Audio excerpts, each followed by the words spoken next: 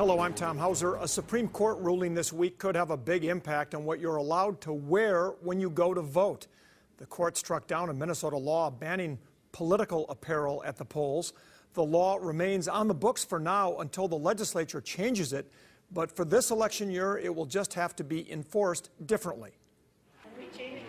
The Supreme Court ruling could have a major impact on political expression at Minnesota polling places. This is all about political motivation and political exploitation of a statute that was overly broad. Andy Seelick was among the plaintiffs in the case of Minnesota Voters Alliance versus Mansky. A case that stemmed from a policy that came down from Ramsey County Elections Manager Joe Mansky, specifically targeting people he didn't like. And that is people that had Tea Party apparel. And now why he did it, you'd have to ask him. So we did. Was there any political motivation? Not at all. What we're doing is we are trying to implement the state law as it is written. And we can't ignore the law, even if the law is written vaguely. We have to do our best to implement it. We won the case 7-2. Seelick says he was turned away from a Ramsey County polling place for wearing a Tea Party shirt in 2010, told state law didn't allow political apparel or buttons at polling places. Not only was it overly broad, but it was all arbitrary. It was arbitrary and it was not even-handed. Seelick's attorney says it protects freedom of speech for everyone. Everyone in Minnesota wins because regardless of what they wear, if it has a political statement, they're not going to be told by an election official, you can't vote because you're wearing that. Until the law is changed, Secretary of State Steve Simon says election judges will have to be given more specific instructions on what you can wear or display in polling places. Something that's explicitly associated with a candidate or a political party that's on the ballot in that contest, it's okay to limit expression that contains those things. But most other things is probably not okay. In other words, you still won't be able to wear a shirt or a button that says something like Joe Smith for governor, but you could likely wear a button that says cut my taxes or a Black Lives Matter t-shirt. The tough part will be what to do about something like a Make America Great Again hat. It's just a slogan, but it is directly associated with President Trump, so there is still some work to be done on that issue. Later today, DFL delegates in Minnesota's 5th Congressional District will meet to try and endorse a candidate ahead of the August primary. These 5 DFL candidates are vying to run for the seat in November. Current Congressman Keith Ellison is giving it up to run for State Attorney General. The delegates will meet at Clara Barton School in Minneapolis. Organizers say this was one of the only weekends available to hold a convention ahead of early voting. Candidates have spent the past 2 weeks scrambling to get support. Congressional seats don't come up for, don't open it up that frequent. So there's I think, opportunity to have a conversation about some of the things that are impacting, nationally, but in the district as well. Another candidate, Margaret Anderson Kelleher, is calling for a series of 4 debates among the candidates before the primary. Stay with 5 Eyewitness News and KSTP.com, and we'll let you know the outcome of that endorsement battle. Later this week, President Trump will make his first visit to Minnesota since taking office. He is set to hold a rally at the Duluth Entertainment Convention Center on Wednesday. You'll remember he made a campaign stop in a hangar at Minneapolis-St. Paul International Airport in November of 2016, just days before he won the presidential election. Duluth is in the 8th Congressional District, and Trump will highlight the candidacy of Republican Pete Stauber. That seat is up for grabs this November now that Congressman Rick Nolan is running for lieutenant governor. Several Democrats are running in a primary to face Stauber. The president's visit to Minnesota will come approximately 1 week after his historic meeting with North Korean dictator Kim Jong-un in Singapore. Both countries will continue negotiations towards what Secretary of State Mike Pompeo calls a major disarmament of North Korea's nuclear weapons. It's still not clear how that process will play out or how long it might take. President Trump says he trusts North Korea will follow through. Now, at the end of that Singapore summit, President Trump says he brought up the issue of returning the remains of missing U.S. military members from the Korean War. There are about 140 Minnesotans unaccounted for since the end of the Korean War. President Trump has given their families and Korean War veterans new hope that a search for remains will resume.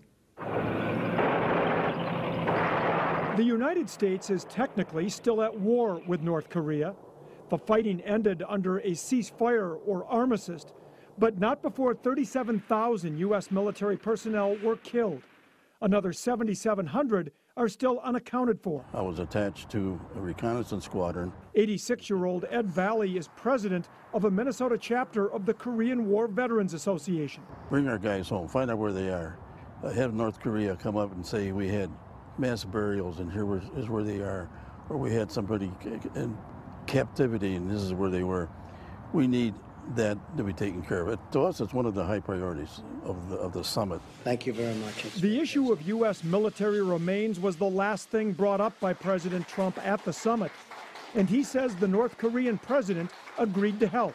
The remains will be coming back. They're going to start that process immediately. But there are doubts about how quickly and how many remains might be returned.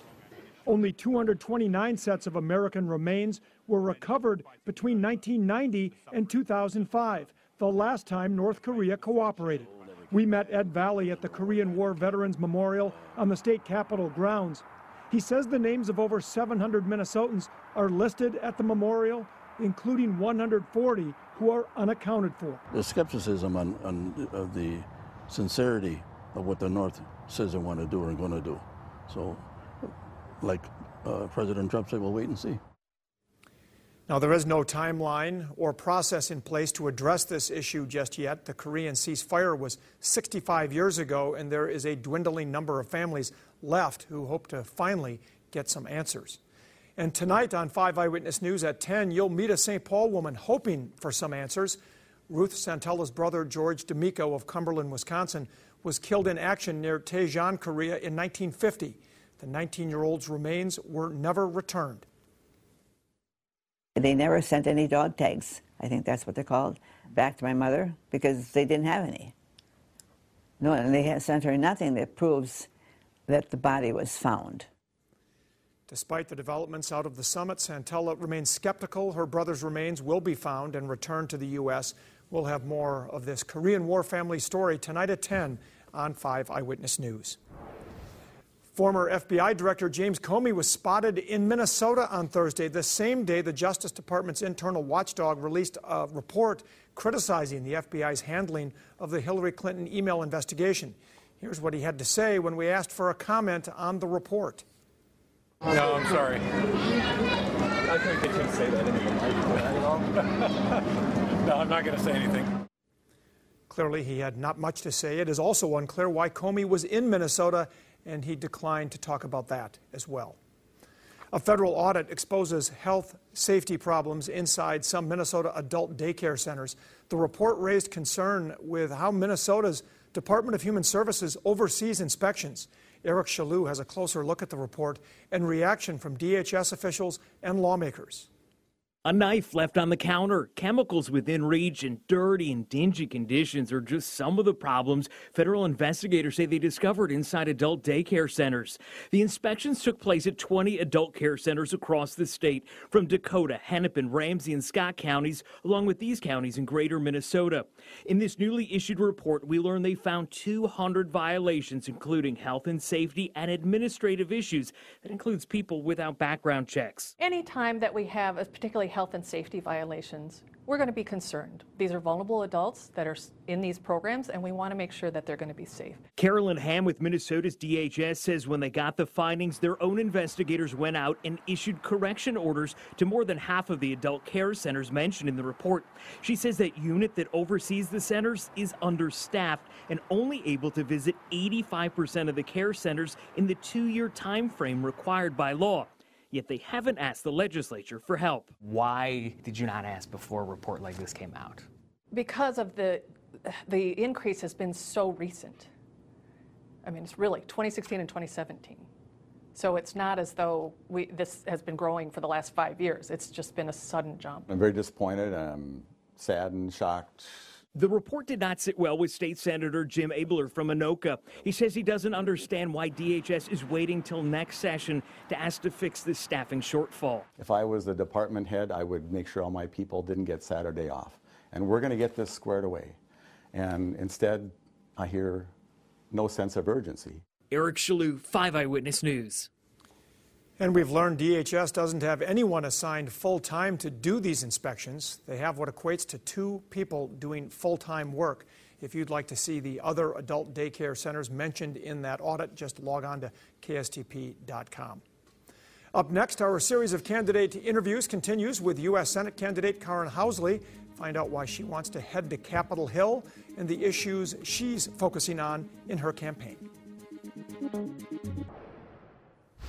Throughout this election season, we're going to be sitting down with several candidates you'll see on the ballot in some of Minnesota's key races. Today, we're joined by Republican Karin Housley. She is running in the special election for the U.S. Senate seat held by Democrat Tina Smith at this point. Housley is a state senator from Washington County. Her key issues include elder care reform and veterans affairs.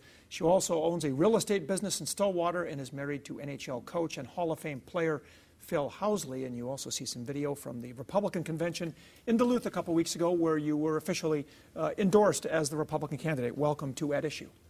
Thank you so much for having me. The first female ever endorsed for the United States Senate as a Republican. I found that out after. Well, isn't that something? I know. And luckily, that has become so routine that women are being endorsed for these races. You forget that sometimes there's still first. Little bit of history being made. Now, other than Senator Franken's seat suddenly becoming open, what made you decide now is the time to make the leap from the state Senate to the U.S. Senate?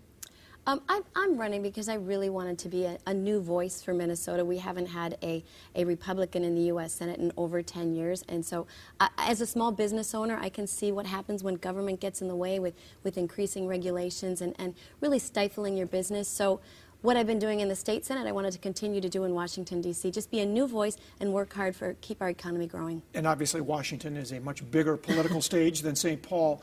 And so what are some of the issues you want to take from St. Paul to Washington to continue fighting for? Yeah, well, and my big issue that I've been working on in the state legislature is to really help keep our the issues that affect seniors. I've been working really hard with the issues with the abuses and the neglect that have been happening in our nursing homes and the failure of the Dayton-Smith administration of not taking care of our seniors. So really advocating for our seniors and all of the issues that affect them is what I want to do in Washington, D.C. And then the President Trump's policies and the way our economy is going, we have the lowest unemployment since in 18 years. So to continue policies and pushing for policies that are going to help our business owners and help people, help Minnesotans keep more of their money in their pocket. We'll talk more about President Trump in a moment, but obviously elder care issues very important to you. Dovetailing with that, the issues of Social Security and Medicare. A lot of senior citizens and younger people, like me, for instance, are concerned about the future of Social Security and Medicare. What policies would you pursue to make sure those programs remain solvent? Yep. And I do hear that out there, especially when I've been touring the state and the nursing homes and listening to the concerns.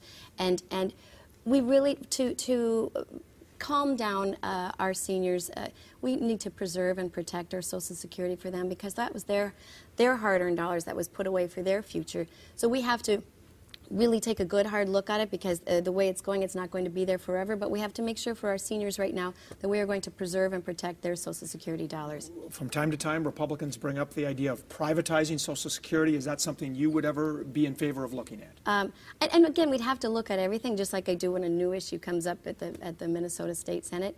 I would really have to look into it and look at everything that's out there and what the ideas are and what works best for the people here in Minnesota. Now, obviously, you'll have to get up to speed on international affairs, not something you have to worry about a lot in the Minnesota legislature, but this week you sent out a release about the president's summit with the North Korean leader. You called it historic and a breakthrough in pursuit of security. Are you at all troubled by President Trump's sudden turnaround in terms of his relationship with the North Korean leader and how he seemed to overlook some of the human rights violations that have obviously happened in North Korea? I think it really was historic. You know, all the eyes of the world were on that. It hasn't happened in decades where the leaders of the two countries have met. So I think what it does is it gives hope. What we really do need to do, and hopefully President Trump will continue to focus on this and get this as an outcome of the meeting, is to make sure that we denuclearize the peninsula of North Korea. Yeah. Like, we have to make sure we get the nukes out of their hands. So we've got to do that. But should there be some accountability for the human rights violations? Should the president maybe be a little more of a voice on that issue? And maybe he still will be, because we never know what he's going to do. And maybe going forward, that is something that he's going to do. But I think he probably will address it. How different would you be in the U.S. Senate from Senator Tina Smith? I mean, clearly she is an opponent of President Trump's. How would you differ from her? What would be the most obvious thing Minnesotans would notice? Well, I think right now she's being an obstructionist. Any policies that are on her desk, she's voting no. Any confirmations, she's voting no. She has been a political operative her whole career. I've been a small business owner. And so I think we come from two different worlds. I'm out there working with everybody else, trying to keep more money in our pocket with running our small business, and she's been a political operative. And her voting record in the U.S. Senate shows that, and mine in the Minnesota Senate shows that. Now, as a business owner, where do you stand on the issue of trade and tariffs? Clearly, President Trump has staked out a position where he's slapping tariffs on China and even some of our allies like Canada and Mexico and other European countries. That could hurt some Minnesota companies and certainly Minnesota farmers. Are you concerned about that, or do you think he's on the right track? Well, I do hear from people in Minnesota that they're concerned, and we have such a diverse state that there are two camps on it. You know, up on the Iron Range, they welcomed the steel tariffs, and then yet this morning I met with a pork producer, and the farmers are not so happy, and there is some unrest out there. So we really have to make sure that we take everybody's issues and opinions into account, and I'm sure from what I hear is that President Trump will get this resolved before Election Day. And finally, President Trump will be in the state on Wednesday. Do you have any plans to go up there as part of a campaign stop?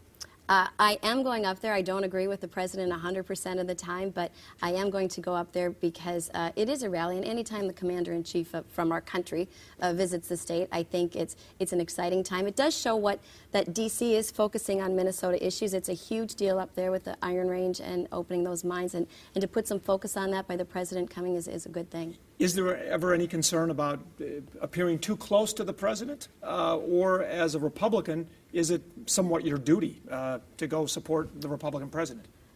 Like I said, I don't agree with him 100% of the time. Even earlier this year when he wanted to roll back some Obama-era fines and regulations on our nursing homes, and I heard from people that was not good. So I actually talked to the administration. I said, hold off on that.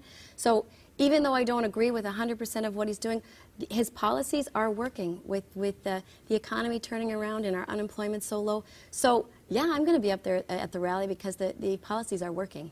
All right. Well, it's going to be an exciting time in Minnesota. The first time he's been here since he was elected back in November of 2016. And Senator Karin Housley, best of luck to you on your attempt to step up to the U.S. Senate. We'll, I'm sure, see you on the campaign trail. Thanks, Tom. All right. Senator Karin Housley. Up next, Sarah Walker and Brian McDaniel will join me for political analysis. We'll be back in 2 minutes. And welcome back. Time now for political analysis with Sarah Walker and Brian McDaniel. Thank you both for being here. It was Fundraising Friday a couple of days ago. Let's take a look at the numbers that we got in on the governor's race. And the key figure here, the only one you really need to focus on, is cash on hand. Former Governor Tim Pawlenty, $1.2 million, almost $1.3 million cash on hand. Jeff Johnson, just $186,000. And you can see how much Pawlenty has raised in the less than 3 months he's been in the race. And then Jeff Johnson has raised just about $169,000 in that same quarter. But again, he has $186,000 left on hand. Let's talk about this race first, and we'll come back to the Democrats. Brian, when you look at that, a huge advantage for Tim Pawlenty. Yeah, absolutely. And I think those numbers are disappointing for Jeff Johnson, but not surprising at all. I mean, this was something where we knew that the donors were waiting to see if Governor Pawlenty was going to enter the race. He has, and without there being huge policy differences between Commissioner Johnson and Governor Pawlenty, it comes down to who can deliver the message the best, and that looks like it's going to be Governor Pawlenty with that amount of money. And Sarah, I know Democrats don't have a dog in this fight, but when it comes down to money versus endorsement, what wins out? Oh, well, absolutely money. I mean, and I would say it's not just money, but it's also name recognition. So I don't understand with that amount of money, even though Johnson has the endorsement, how he can run a legitimate primary statewide campaign. But the other thing is, this is also an indication that Pawlenty has had long history and ties to the financial industry and lobbying, and it makes it a lot easier for him to raise money. And I'm sure Democrats are going to make an issue of that if he gets to the general election. Let's take a look at the Democrat figures for the governor's race. And again, you can see here Tim Walz has by far more cash on hand than Erin Murphy. But again, Sarah, Erin Murphy is the endorsed candidate here, but her cash on hand is dwarfed by the amount Tim Walz has. Lori Swanson just got into the race, so we don't have figures on her yet. Again, same question, endorsement or money matter here? Well, I think, the Democratic race is a little more complicated because now it's a three-way race, and Lori Swanson obviously has some name ID. But I would also say this, it's obvious, and money isn't the only indication of success, but it obviously is an indication that you have an ability to run, people like you, they want to give to you. And I think that Walz is still going to be the strongest contender because even though the Democratic Party has more money in their bank, about $1 million compared to a little under 100,000 for Republicans, they still have to defend and go after money, congressional seats, and other statewide offices. Do you see it the same way? Well, I think that the endorsement for Representative Murphy means more here because she's going to have the power of the DFL party behind her. That's where money will come from. That's where structure will come from, and she's going to have such a large progressive left-wing base in the cities, while Congressman Walz and Attorney General Swanson fight over greater Minnesota. So I think that this is setting up well for her. Just 30 seconds left. President Trump will be here on Wednesday. Does that help Republicans or hurt Republicans, the fact that he's going to be in the state? I think that it helps. I mean, as we heard from Senator Housley, a rally that kind of highlights what we're doing here is a good thing. He's up on the Iron Range where the steel tariffs are very popular. I think it's going to be a good thing. Democrats will make a different case. Well, yes. I mean, I would say, yes, it might energize some of the Republican base, but as you also see, Trump is a driving motivation for the base in the Democratic Party, and I actually think it's going to motivate many people, especially in an area like Duluth, where there is a strong history of union workers. All right, and a big 8th District congressional race we'll be keeping an eye on as well. So we'll be up there and have full coverage this week. Brian and Sarah, thanks for being here. We're ending the show with a raccoon and a mummified monkey. That's right, you heard me right. We'll be back in 2 minutes. We want to clarify the story we ran about the adult daycare center audit. We originally said the state required inspections every 2 years. The state clarified with us that inspections are only suggested to take place every 2 years. Meanwhile, the so-called Dayton's monkey made its debut this week at the Science Museum of Minnesota. Crews renovating the old Dayton's building in Minneapolis found the mummified monkey in an air duct. The monkey will be on display through September 9th. And, of course, we can't end the show without mentioning the raccoon that did the Spider-Man imitation this week, capturing the hearts of social media users. It's even getting its own bobblehead doll, courtesy of the National Bobblehead Hall of Fame and Museum, only here in St. Paul. That's all the time we have for now. We'll see you back here again next week for another edition of At Issue.